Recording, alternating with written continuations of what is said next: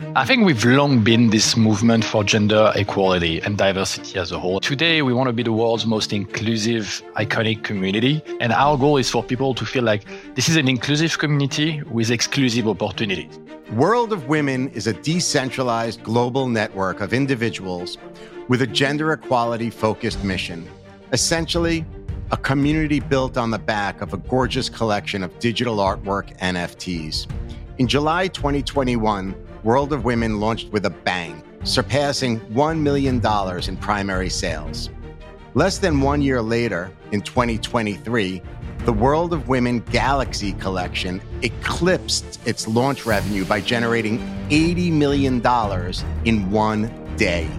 And of course, this is just the primary sales figures. Today, the community is comprised of over 20,000 individuals across North America, Europe, Asia, Latin America, and Africa. And it boasts an A-list lineup of celebrity community members, including Reese Witherspoon, Madonna, Steve Aoki, Gary Vee, and Gwyneth Paltrow. In this episode of Some Future Day, World of Women's founder, Raphael, Malavieille, and I cover several important topics, including the United Nations report on gender equality, the role of major corporations in NFT communities, the future of NFTs and digital artwork, why World of Women has strategically partnered with key blockchain entities such as Ledger and the Sandbox, and beyond. It's a great story, it's a great company, it's a great entity, and I thank Raphael so much for his time, his insight, and his compelling story. Enjoy.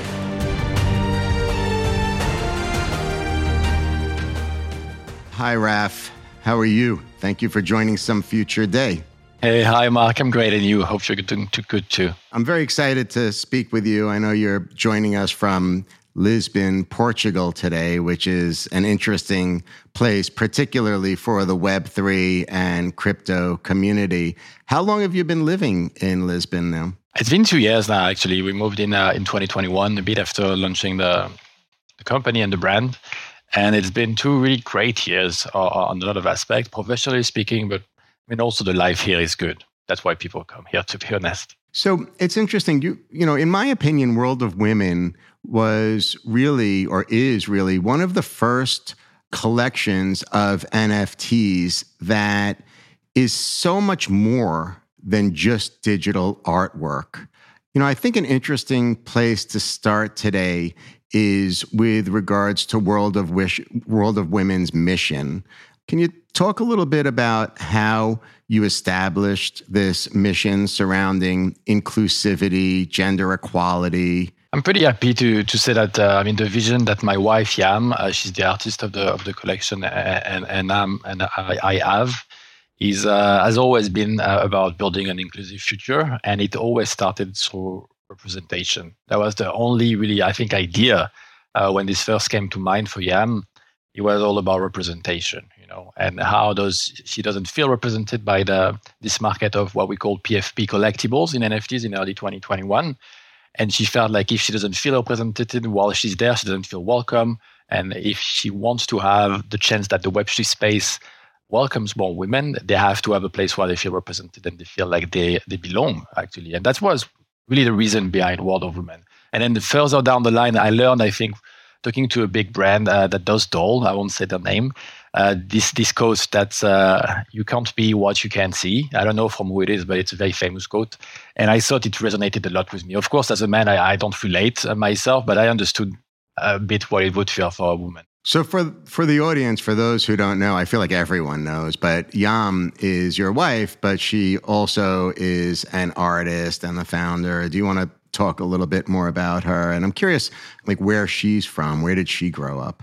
Yeah, so, we met 7 years ago, Yam and I. We've been together ever since, very, very, very, very close, her and I. We actually, when we started World of Women, we used to live in Tenerife at the time, actually, on a little island, just her and I on the side of the mountain of the volcano. That was great. And it turns out she grew up between Europe and the Middle East. And and that's where she started her life. And then we met in Paris, actually. So was the gender equality issue for her specifically relating to those early days with regards to NFTs and PFPs, or did she have something bigger in her career or her life that, really sparked that type of motivation to develop this platform of inclusivity? This was really a very natural transition from what she was doing before. Before World of Women, she was drawing women. She never drew any men. She always draws only women. And her first collection of NFTs, actually, that are single edition pieces by her, is called Women by Yam, Females in the Spotlight. Now they are pretty vintage. The first one was minted, I think, April 7th. It's now in Cosmo de Medici's collection, and then he transmitted it to the LACMA in Los Angeles, actually. So one of our pieces in the LACMA, which is pretty mind-blowing still to this day. So yeah, she was doing this at her scale with her group of friends doing single edition digital art. But I think it was also a cohabitation with me and me being interested in this space on sometimes a more technical or more investment aspect as well, that she saw like, hey, there's bored apes, there's cool cats, there are craniums, there are bulls on the blocks, those whole collection, there's dead heads. And none of them make me feel like as a woman, I'm represented in there. And that's how it went from, okay, the attention is on those. How can I translate, or can I translate my single edition art into something that's more at scale? And I will get more eyes on, and that will make she didn't even know she had a mission of supporting women. She was just drawing women because that's what she cared about. But at this stage, I think it clicked, and we moved on trying World of Women. So it's pretty remarkable. I think next week is the second anniversary of World of Women, right? Yeah. We launched 27th of July, 2021. It's a very remarkable date for us. And it's going to be an opportunity for us to gather community members around the world. We're having, I believe, almost 10 meetups globally organized by team or community members in different cities. We're very global. And we hope to be able as well to be showcasing a bit more of the future of WOW and where we're going. So I noticed that. I think it's really impressive when you talk about this 10-city event and then the community at large. Like, how many people are now part of World of Women? And I guess the question to you is also, do you have to be an owner or a holder of a piece of artwork to be part of the community? Like, how do you define the World of Women community? How many people do you really see in it? And then when you activate to celebrate next week, which cities are you going to be activating in around the globe? It's a pretty amazing reach that you've built. Yeah, that is true. And I think we would define the community as to anyone that supports the mission and that supports the brand, even if they don't own an NFT that sometimes are very valuable and expensive assets, to be honest. We have a lot of artists, I think roughly 400 artists that we've supported throughout 2 years, either by buying their art, placing bids on their art, being literally just sponsors of their work, or by inviting them to collaborate with us. So we've done, I believe, 10 editions of ArtFest, where we have 8 to 15 artists that join and collab with us. I think those artists, even if they don't own a World of Women NFT or a World of Women Galaxy NFT, they are part of this community, really. And as for the meetups, it is very global, actually. I believe we have Toronto, Paris, London, Lisbon, New York, likely Miami as well. And we have in Southeast Asia. I'm sure we have Mumbai as well in India.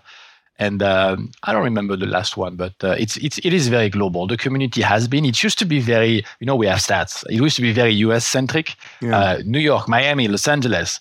But then the balance with Europe and Southeast Asia has been really strong. Middle East as well is growing. I think Dubai is kind of a hub, and that's something really fantastic. I agree. And the team actually mirrors the community quite well in this regard. Our team is very East Coast US, Europe, India, and Middle East.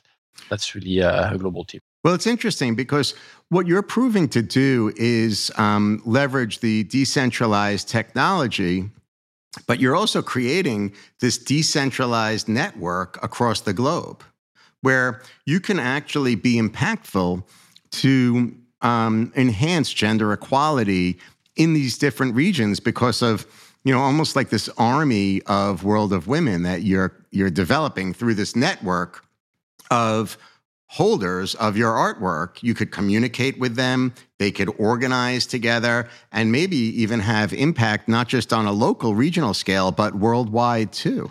Yeah, our role, and we are just at the beginning of it, is facilitating the interactions between our members, facilitating the interaction between our members and the brands we can collaborate with. I mean, recently we had MasterCard, we had FC Barcelona, we have a new one with Diageo recently, where we had artists from our community that we branched with those brands with unique opportunities. And that's what we want to do. We want to be facilitators and enable people. So we are building a platform, a product that will make this easier than the current state that's very early stage, I would say. That's very for crypto aficionado, between Twitter and Discord, not very user-friendly.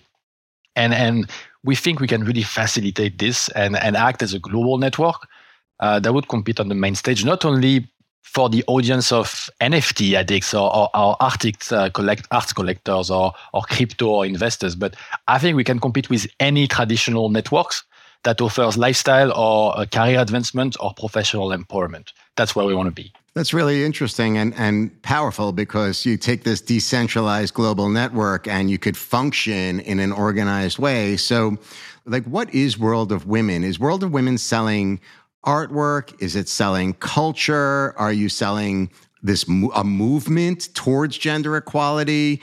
Are you selling community, inclusion? What is it that World of Women is actually selling from a commercial perspective? I think we've long been this movement for gender equality and diversity as a whole, like you said.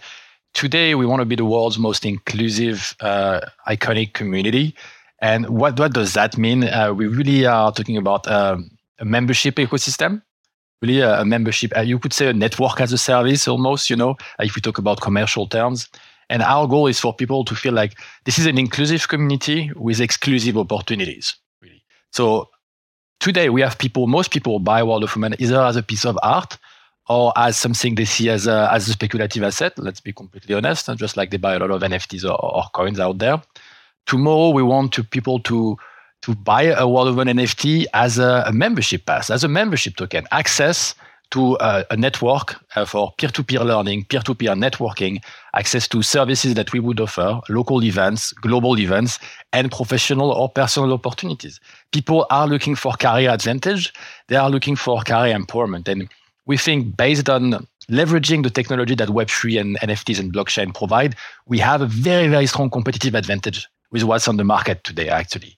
And people will soon see it, and we'll have people join us that have no idea about NFT, or even, I would dare say, that they don't even like NFTs, or they might hate NFT, and they might join the ecosystem and then realize, oh, it turns out like my pass is a piece of art by this woman, Yam. Who's Yam? She's a great artist, and it's super cool. And now I love NFT, and I'm going to get interested in that. We hope to achieve this goal. So that's an interesting phrase you used, network as a service. I haven't heard that before.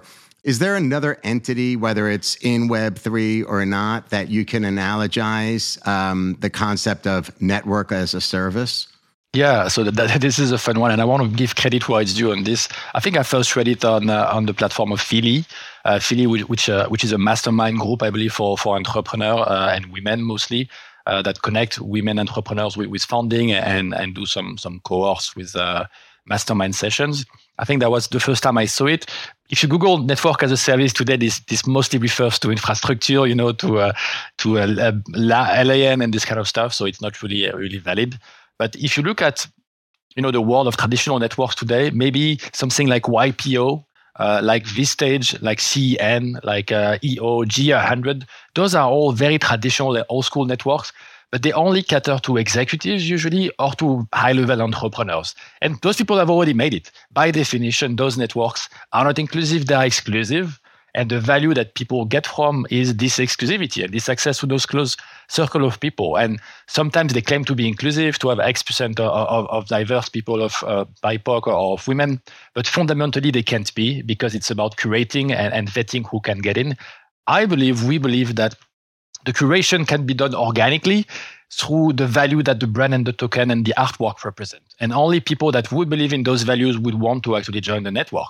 And I think from my experience being in a lot of meetups and a lot of events and meeting a lot of the community members, we are achieving this challenge of having curated people without curating ourselves. So if I could say it differently, because I think it's interesting also that you're breaking down now core values. So World of Women is a global network that provides members with access to exclusive products, exclusive get-togethers, exclusive services, unique experiences, all together sharing core values of inclusivity to drive gender equality.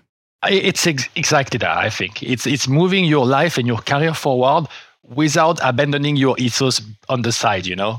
You can be mission driven and you don't have to step on other people to make it, you know. And join this network that also thinks like that. And another aspect that I think makes it compelling and makes even the business case compelling and doable is that if you look at the competition that I mentioned, and I'm pretty sure you didn't know most of it, you know, or maybe you knew a bit, but those brands are not attractive to the global audience. They are not known. They have no visual identity. They can't be marketed. You can't do merchandising or commerce from those brands. World of Women is literally a visual, colorful brand by the best-selling women artists, graphic artists out there. So we have an opportunity to make the brand very known, have a lot of brand awareness and notoriety that will then put the eye on network itself. And so I believe the demand for what we are building is going to be enormous and will vastly outreach the demand for the traditional. Yeah, I'll compliment you. Like the artwork that has followed the initial collection from Yam, from your wife, has really been compelling. In fact, right here in New York City on Fifth Avenue, MasterCard's HQ has a huge flag flying over Fifth Avenue that incorporates, I believe it's one of your artists' artwork. And I see it every morning because I happen to live in that neighborhood. I believe you have to send me a picture because I didn't know of that. And usually I know those things, but I would love that. Raph, I would love that. But yeah, send me at some point. Send me your, if you don't mind, send me your mobile, and I'll text it to you today. I will. It's incredible. We also had the artwork on Billboard, you know, with Maria, Madonna, and Christina Aguilera last year. That was really exciting. The concept of this global network that brings together people that share core values is very interesting to me, because we've been living in the centralized world. You know, for example, like if you're in Twitter, it's so generalized. There's so much negativity. You're in there, and probably a majority of the people that you're functioning with don't share the same mission or core values. But for you, you're saying you could be part of the rest of the world. We don't care. But if you share these core values and our mission, you love our artwork and you want access to these unique experiences and services, and you want to push forward to move gender equality and inclusivity into like the right lane, come along with us. Isn't that really more powerful than like a generalized movement where now on a global scale, this network can galvanize and be impactful? Yeah, I think so, really. And I know, we know, you know, from the beginning, a lot of the NFT culture has been powered by social signaling and statutory signaling. People are proud, just like they are proud to have a piece of art to showcase something that they bought early or that they still hold today. And I believe World of Women is an extremely strong case of something you want to to social signal out there. And that's also one of the reasons people put a premium or an ultra premium on top of the token, in addition to the value and the services we're looking to offer to people owning one. So I know it's still early on. Again, you're not even up to your second anniversary. But I was thinking about like how you can galvanize that community. And as you're aware, gender equality is a fundamental human right. And it provides a foundation, really, if you think about it, for like a more peaceful, a more prosperous, and sustainable world, right? I think that's like a fair thought. And I was doing some research, and I looked at some data. There's something called the Women, Peace, and Security Index. It's co-published by Georgetown University and Oslo Peace Research Institute, which measures women's rights through levels of inclusion in society, representation in the justice system, and feelings of security at home, in the community, et cetera. And then the United Nations has something called the Gender Inequality Index, which touches on similar points of data, education, political representation for women, et cetera.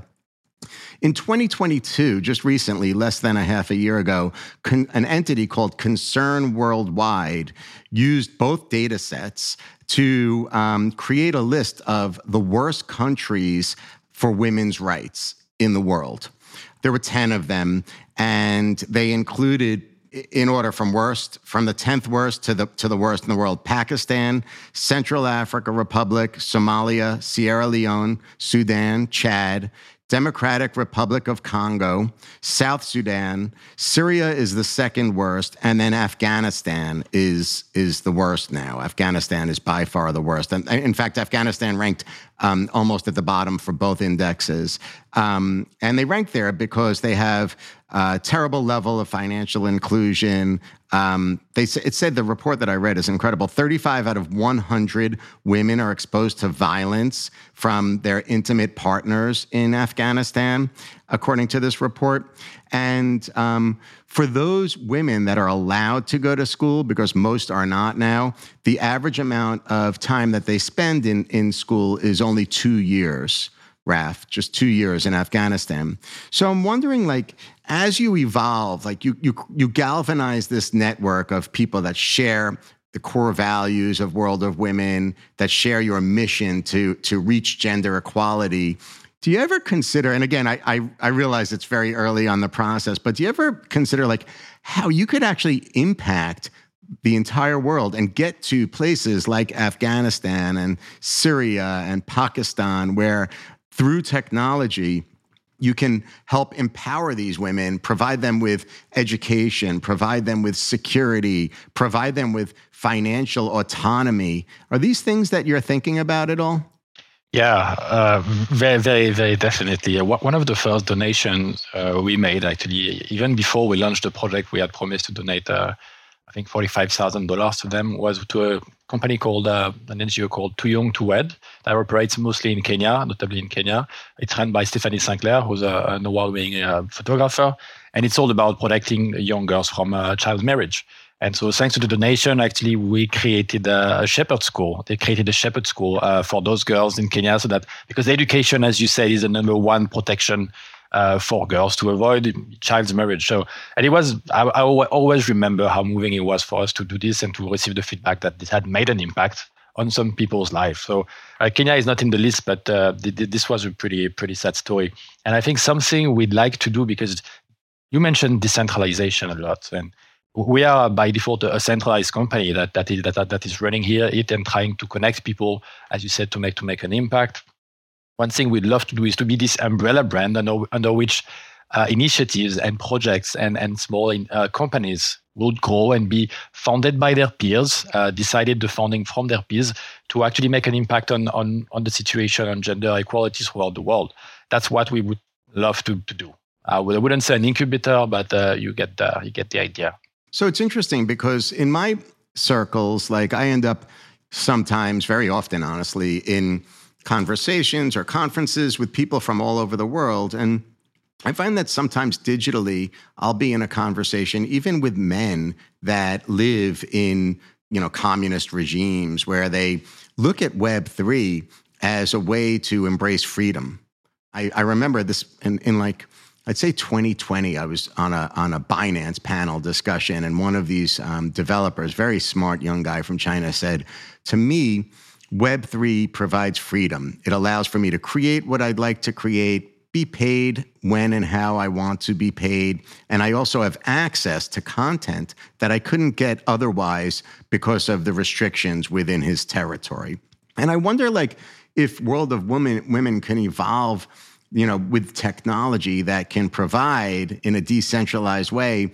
For example, what do you think about the idea of like you have a collection of artwork that unlocks access to, education that maybe women in one of these areas, Afghanistan, couldn't access, but for the fact that she has that NFT, right? And it gives them lessons and tools to, whether it helps them with regards to violence or it gives them rules or guidelines on how to create an international business that could allow them to get paid, without the traditional banking system. And I know these are all concepts that are lofty in mind, but you can really do it. It's pretty incredible. Like, are these ideas that you would embrace? You're right. I think we have a responsibility of making the opportunity that is Web3 aware, known to everybody that anybody that wouldn't. Because what I talked about, even though inclusive, this idea of you own NFTs and then you're part of a system and a network where you have services and an offering from being part of it, it's still gonna only touch people that are reached by the current system. So I agree, we have a responsibility to try and find ways to touch 80% of the population really that doesn't have access to these current ideas. They don't even know that this is a world that exists and that there are those opportunities. We really want to do something in this direction. I think this will come in a second time after the offering is clarified and clear for the current target audience, I would say. And then we want to make it available and clearer for less educated people on the matter, really. It would be amazing if you were able to move from awareness into action at that level. I remember early in the NFT art movement, there were tremendous artists coming from Iran. And here in New York, we had no idea that they had that kind of a culture, or I shouldn't say culture, but that kind of a community, really, young community of artists that were able to embrace this technology and take advantage of it. Did you happen to see any of that early on in like 2020, 2021? It was pretty cool.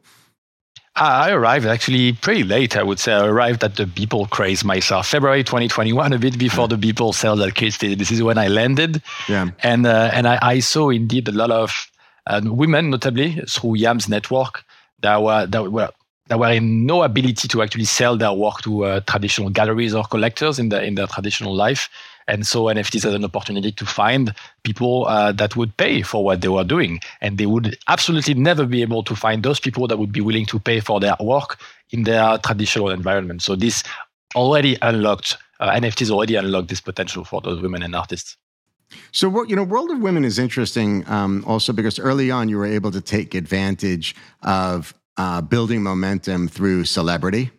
Most people know the story about Reese Witherspoon, and I want to break that down a little bit more. But beyond that, you had celebrities collect Ava Longoria, Shonda Rhimes, Gwyneth Paltrow. I believe Madonna was a big advocate and even performed for you at some point.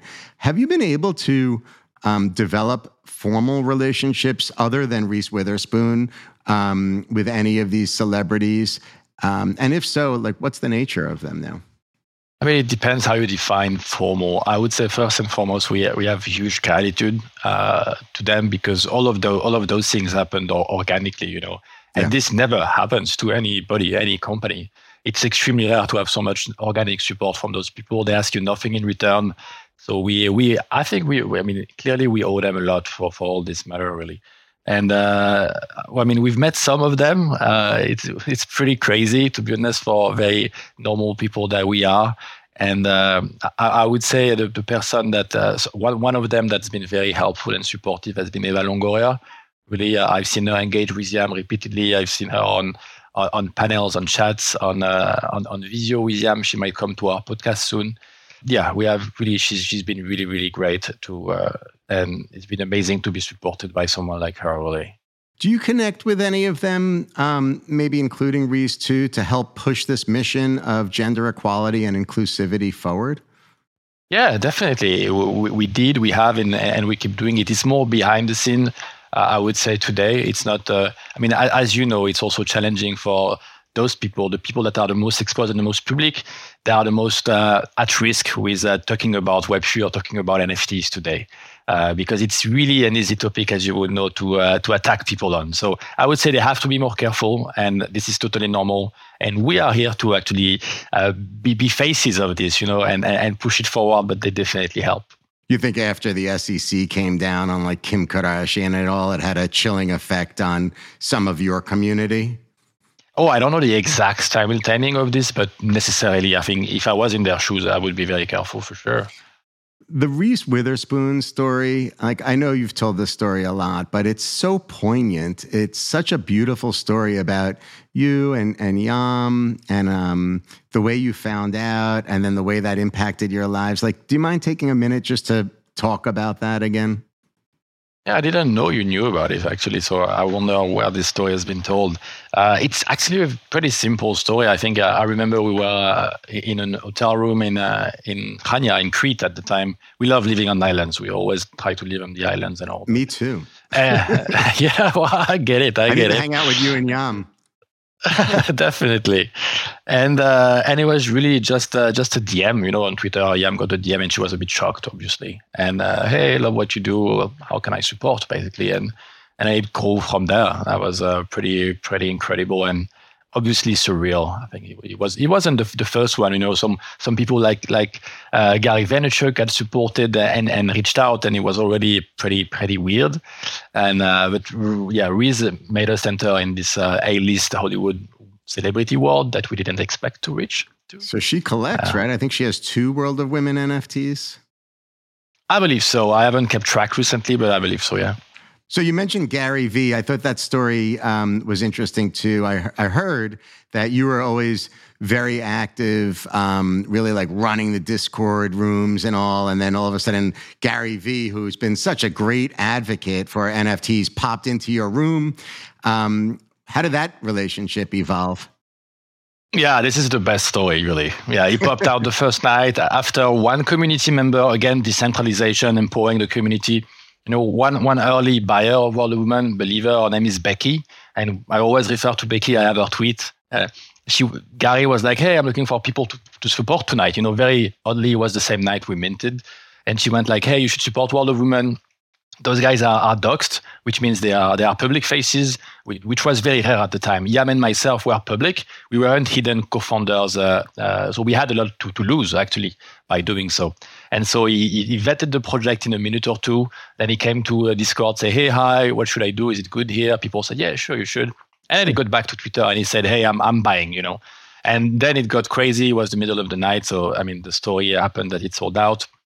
And then the relationship after that was just for the first 2 weeks, him being very supportive and also giving his own opinion. It's never financial advice coming from him. He just says, I like this. That doesn't mean you should buy it, but I like this. And since then, he's just been supportive through VCon, through our gala last year. He always tried to support. If he sees brand that should be a match with us, he will. His company and him will make sure to forward. So really, really appreciative of what this gentleman has done for us, really. Raph, the other story that I think is really cool is the Guy Oseary story, Madonna's manager. Is that how you were introduced to Madonna? Yeah, definitely. That's an easy shortcut to make. Guy and Gary, I think, operate in similar spheres. And I think on stage once at VCon, they were calling each other the president and the boss of the NFT space or whatnot. We met Guy actually, I think in November 2021. And the relationship started to form then. And for him, it was really about supporting one of the watershed moment, as he calls them, of NFTs. He was seeing CryptoPunk, he was seeing Bored Ape, Beeple, and World of Women. And we love this vision. We were impressed by his resume, as would anyone. And so we've been working together ever since. So is he your manager now? Is he World of Women's manager? Yeah, I think it's hard. It's weird to say manager in the realm of a company, actually. So I would more say an advisor, really, to what I see. Always Does he help you secure these deals? You mentioned Diageo and MasterCard. Is he the one that's spearheading those relationships, doing the outreach and structuring the financial terms of those deals on your behalf? Guy is a door opener. He's not going to secure the financial deals. At least that's not how we operate. He's going to open the doors that we need, that we feel like, hey, there's an opportunity for us. If he sees an opportunity, he's going to also do the matchmaking. And then it's our operating team that's going to actually do the rest. And for several of the recent ones, actually, FC Barcelona or MasterCard or even Diageo, it came from our natural brand equity that we had built over time. And I'm really proud about our brand equity actually being such a young company that we can attract the biggest brands and groups in the world to work with us. So the FC Barcelona collection, I think it's, first of all, beautiful. It's called the Masterpiece Collection. Is that right? So it is actually not a collection in this sense, but go ahead. Yeah, it's called Masterpiece, yeah. Yeah, so it's amazing that you were able to organize a partnership with FC Barcelona. I know a lot of people in the audience would take offense by this, but it's arguably the best football club on the planet, right?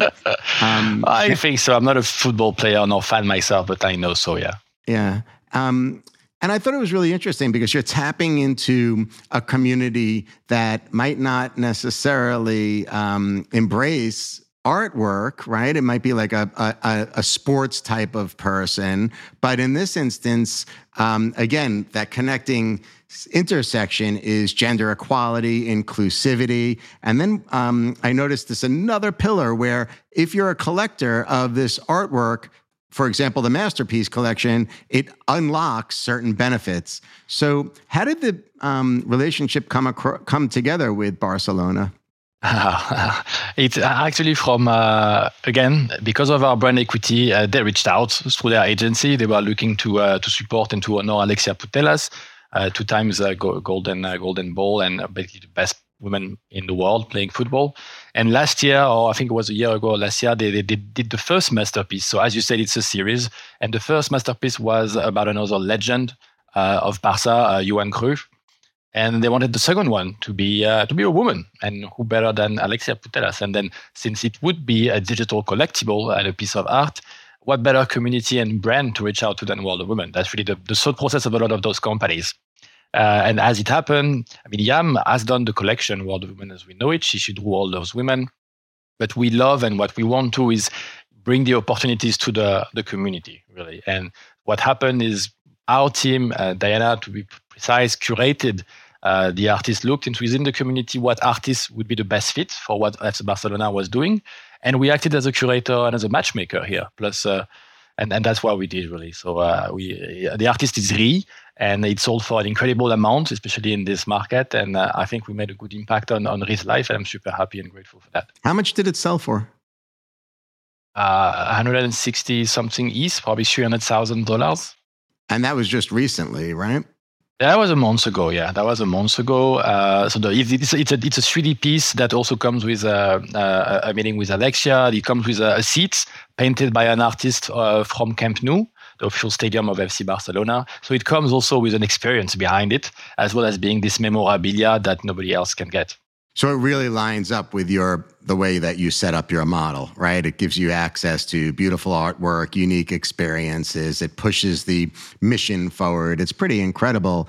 But the price point, like, let's not just like fly through that. Like, we're in a marketplace for NFTs right now that's a little slow, right? All things considered, but you're still demanding, north of $250,000 for one piece of artwork. Why do you think that's Why do you think that exists? Is that special for World of Women? This was an auction. So the price point was created by the demand in the end. And I think Barca is such an iconic collection that they know the right buyer was found, I would say. But the fact that the provenance of the art was curated by World of Women, I think gave a lot of premium as well to the piece itself. Because provenance is everything, where we come from, where we are. It will be in 10 years even more. So people realize that when they buy pieces for such expensive cost. I agree.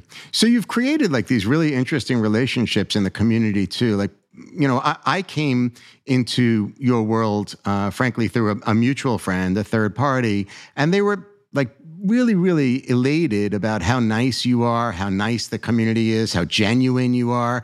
And I see that, I would only imagine that a lot of these relationships in Web3 have been created also because of that general sentiment about you and your wife, the other founders, and the community at large. So, for example, you've built this foundation. I guess before I go too deep, I want to talk to you about the relationship with Sandbox, because it's really remarkable. But before we even get into Sandbox, why don't you explain to the audience, what the mission is of the foundation, what the pillars are, and how that stands up as a separate entity? Yeah, so the foundation has been something that we set up a year and a half ago, really, with the goal actually to do what I mentioned before. The goal of the foundation is to put Web3 and World of Women on the map for people and women specifically that would have never a chance to discover that. So that's really the goal of the foundation, bringing people from zero knowledge of this possibility to, hey, there's an opportunity, I might want to jump into it. And we've been looking to work with Sandbox to set it up, co-founding it. and trying to run it alongside the main core World Women entity. And the membership we talk about has been a real challenge. I'm not gonna lie. This is challenging. This is hard, but this is also a necessity. So Sandbox put $25 million into the foundation to kick it off? So 5 across 5 years, actually. That's the 5 across 5, 5x5, basically, yeah. And then how are those monies deployed? What are they being invested in specifically? Well, we've been very actually prudent and cautious, I would say, the first year growing the team. And it's been, I would say, a mix of education, philanthropic, also activation. So subcontracting basically the good to people that already know how to do it, and working on a program we call Let's Mint, which was all about educating girls pretty manually, actually, before we do it at scale, and then teaching them about minting their first NFTs, how it works, why it makes sense, why they could be interested in that. It's really impressive. I guess that's where our worlds also collided. After my initial meeting with some of your team at NFT NYC, you were really generous, and I really do appreciate it. I can't thank you enough to help support some of my students in my class at New York University at NYU. They created a DAO called Tech Girl. And I appreciate the fact that it's a new relationship. We're kicking it off now, but they're very enthusiastic. They're young.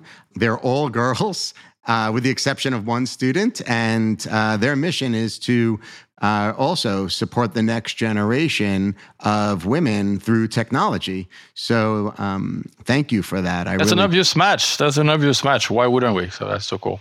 It's incredible. They're so enthusiastic about it. Like, I can't even tell you. They're dying to get going with you guys. So thank you for that.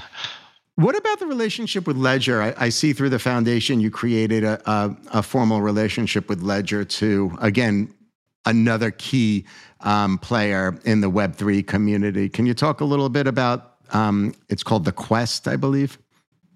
Yeah, Ledger are this big major player in the industry. They are so important. And I mean, it happens to be a French company as well. And so I'm French. We have relationships when we see each other at events. So we have a really good relationship going, and they're all about education. Really, I think they're probably amongst the best to do the education actually right now in the space. And this Quest system is all about that, education and onboarding through a fun yet serious model. Really, that's rewarded through a proof of knowledge, a POK, NFT that you receive once you've proven that you understand the security, how to secure your assets, what's the blockchain, and a lot of different questions that were pretty key. And so we were happy to try also and help and contribute in protecting our own community. See, you could win if you pass the Quest, basically you would get a Ledger, a World of Women or World of Women Galaxy. Beautiful. And that's an activation we had, I think, in January. And always happy to collaborate with Ledger. They're the best.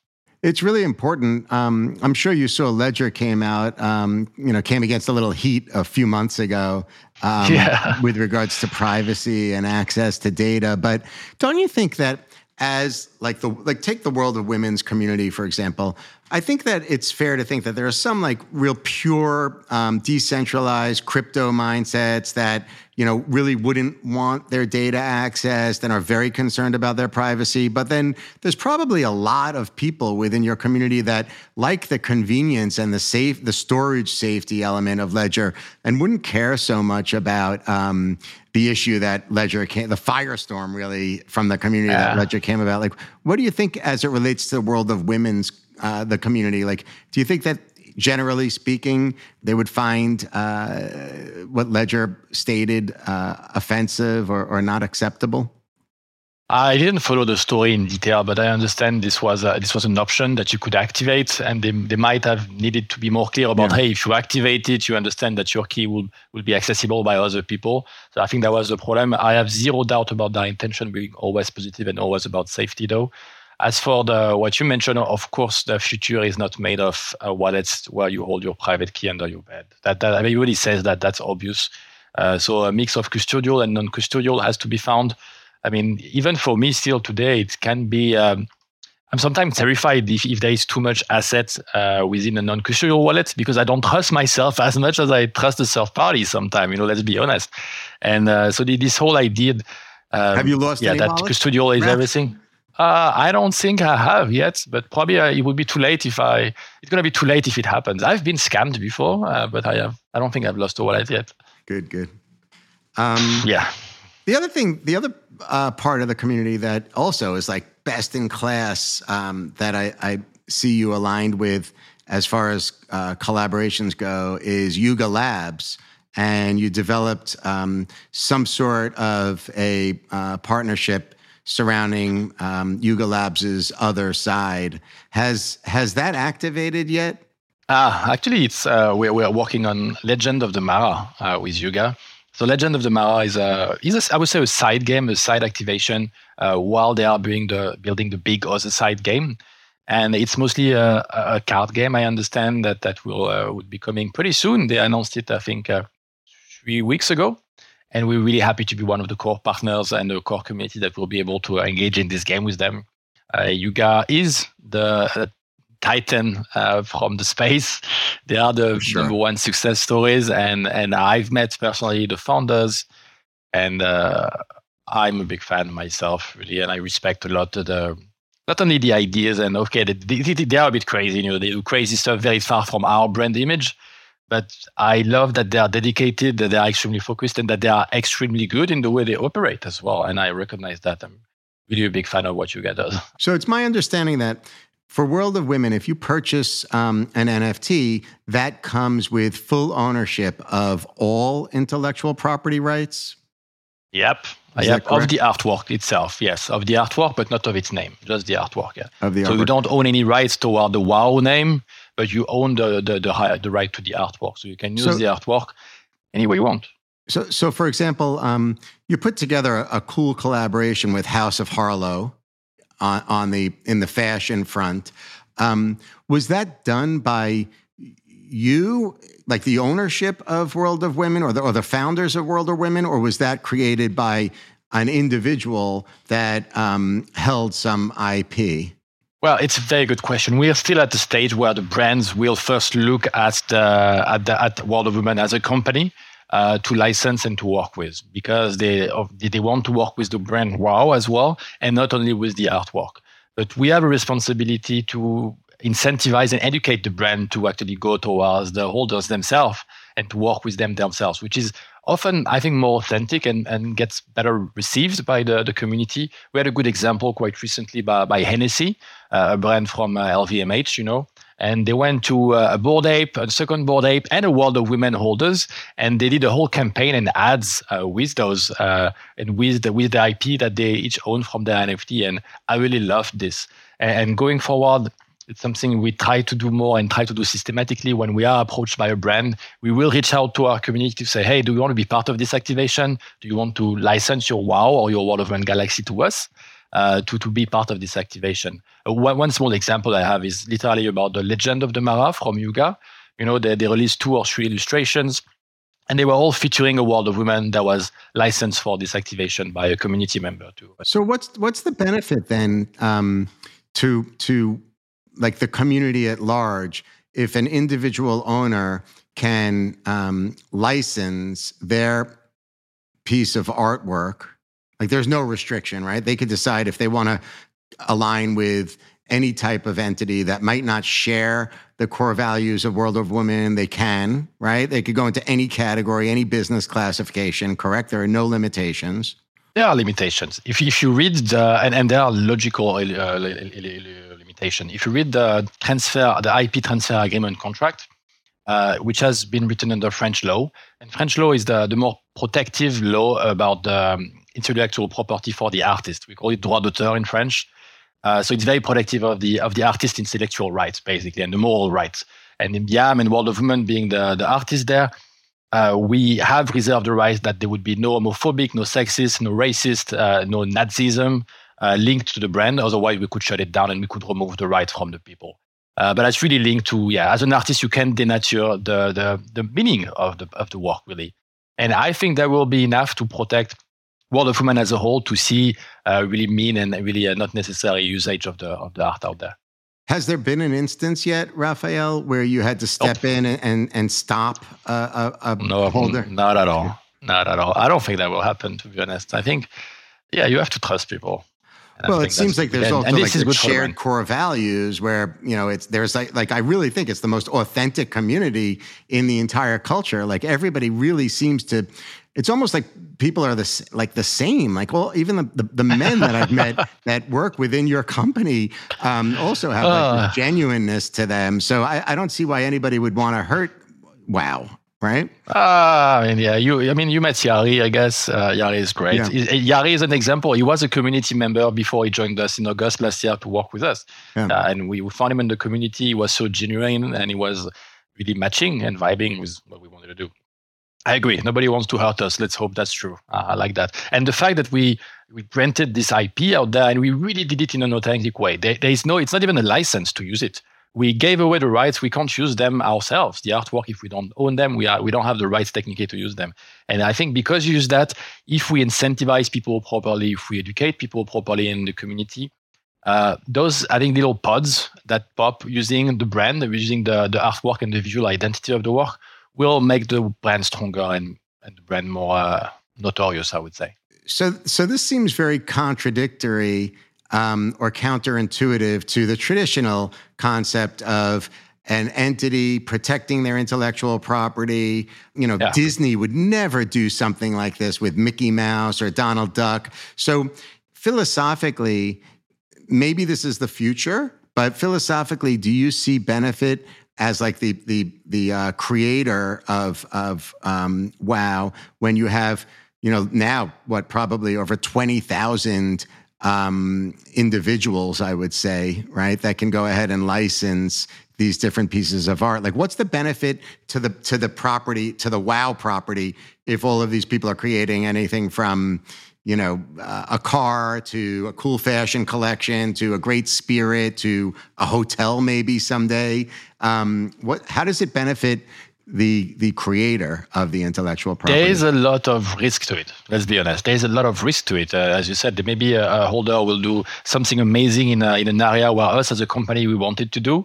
So that's a risk that we have. And we have roughly 13.5 thousand people that own one today that are part of this ecosystem. I would say the benefits is also is walking the walk, and saying like, hey, this is really about community and about ownership of a digital asset. You can tell people you own this digital asset, but we still own everything and we can do everything we want with it, in my opinion, unless it's art, purely for art, but we went the way where we went above just the art, really. We talked about a membership ecosystem. So I think it's a bet on humans' nature and the power of network. And the fact that if someone really truly owns the piece, the NFT and the asset, they will be more emotionally attached to the brand, and they will want the brand to succeed more, which is also beneficial for us and for everybody in the community. So do you think it's like a modern way of jumpstarting a brand and a culture where all of a sudden, because you have like an army of advocates that own the IP and they could structure their own deals, do you feel like that's a better business model than the old way of doing this? Time will tell if we can beat Disney on this, but time will tell. Really, I still think that we own those assets. This World of Women logo that I think is one of our best assets. It's beautiful, and brands still want to work with us because of the brand World of Women and our name. And I think, we will have more reach and more brand notoriety because of individual holders' initiatives. I read some mixed stories. Like early on, after you created some significant revenue from the first collection, and then again last year with World of Women Galaxy, which I read did roughly 80 million in primary and secondary sales in just 24 hours, primary and secondary sales. Yeah. That you committed to the community of giving back a certain percentage. Some reports that I read were around 2.5%. Some went as high as 15%. But like, do you generate revenue from creating these collections and then reinvest so that you could build brand equity? Yeah, it's all about reinvesting for sure. That being said, we don't do how we would say a cash back to community members. That's not how it works. For the first collection, the rules was really clear. 15% of all sales would be allocated in a fund to actually buy crypto art and support crypto artists, which was YAM's community. And our goal was really to bridge those community, bring some of the monetary influx that were in collectibles to traditional art. So that was the first collection. The first collection, I believe it was 10% of it was actually allocated to the foundation. That's how we co-founded the foundation with Sandbox. We also brought some money to the foundation from All Women Galaxy that would be dedicated to the causes we mentioned before. Really, yeah. What I like to do with my guests is play with the title of the show a little bit, Raph. So Some Future Day, the brand Some Future Day, or the title, was created. It was inspired by James Joyce, the writer. And I want to line something up and then have you finish the statement. Okay. So you mentioned, for example, here's a cool one. I'm really excited that you have Yam's artwork is in LACMA now. I think that's really important. I struggle. I'm sure you do too. Like, there are so many people that just don't understand. This is a simple formula. It's a different medium. It's just like, we know there's one Mona Lisa in the Louvre, and this is just this generation and forward. It's a different medium. So I get like hit with that all the time. I don't understand. Why does the chain create value? I'm sure you get that more than I do even. But in some future day, museums will be digital as well as physical. In some future day, NFTs or digital artwork will provide women with even more emancipation that they have today, and true financial, I would say, independency. Raph, in some future day, digital artwork and NFTs will replace. Can't make them all. I don't think they will.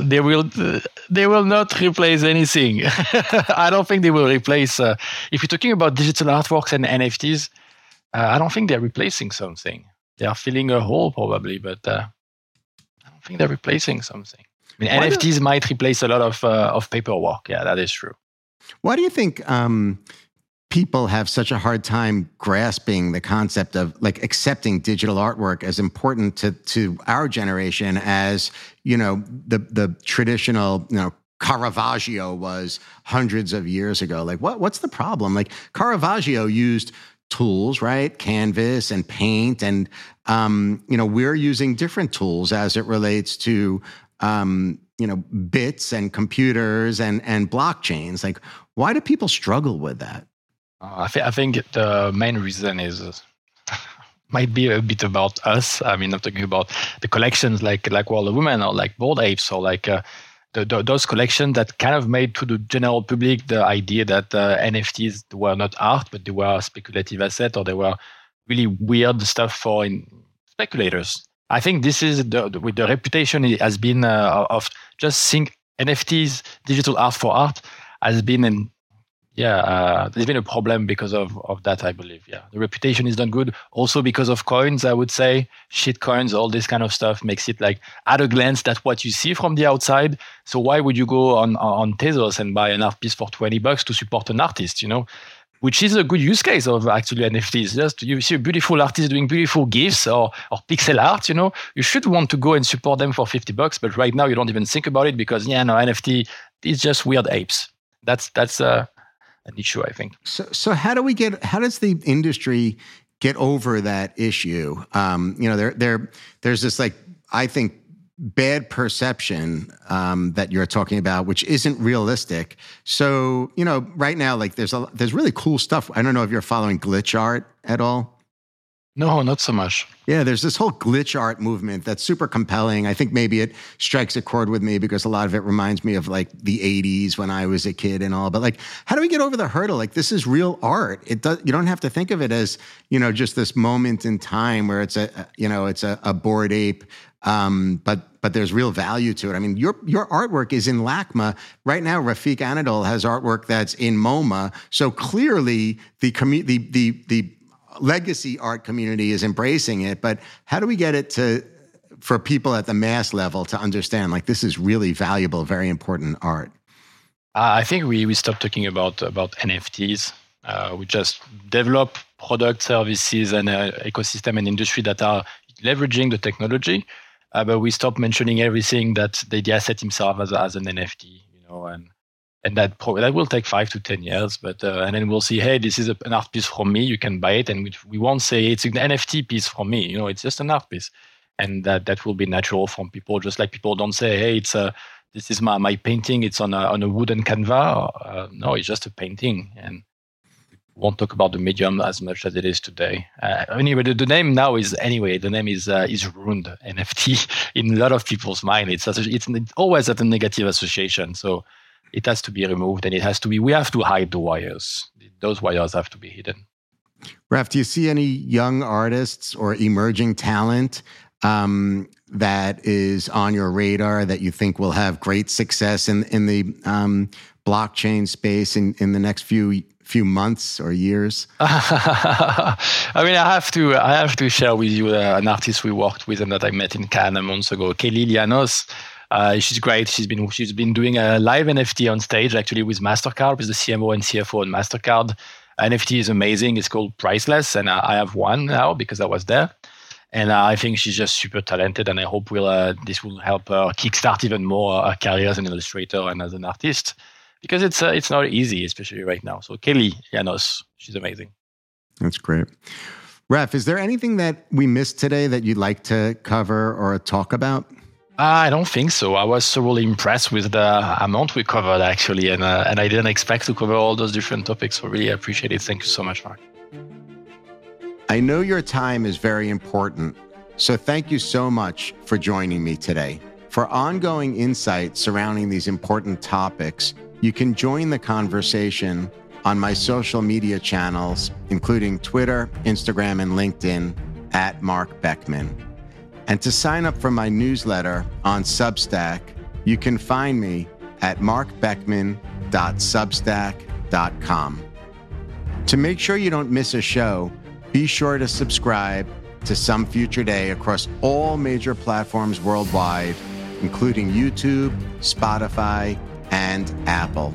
Special thanks to New York University for producing Some Future Day, and a big shout out to my producer extraordinaire, John Boomhofer, for being patient and always encouraging me to push through.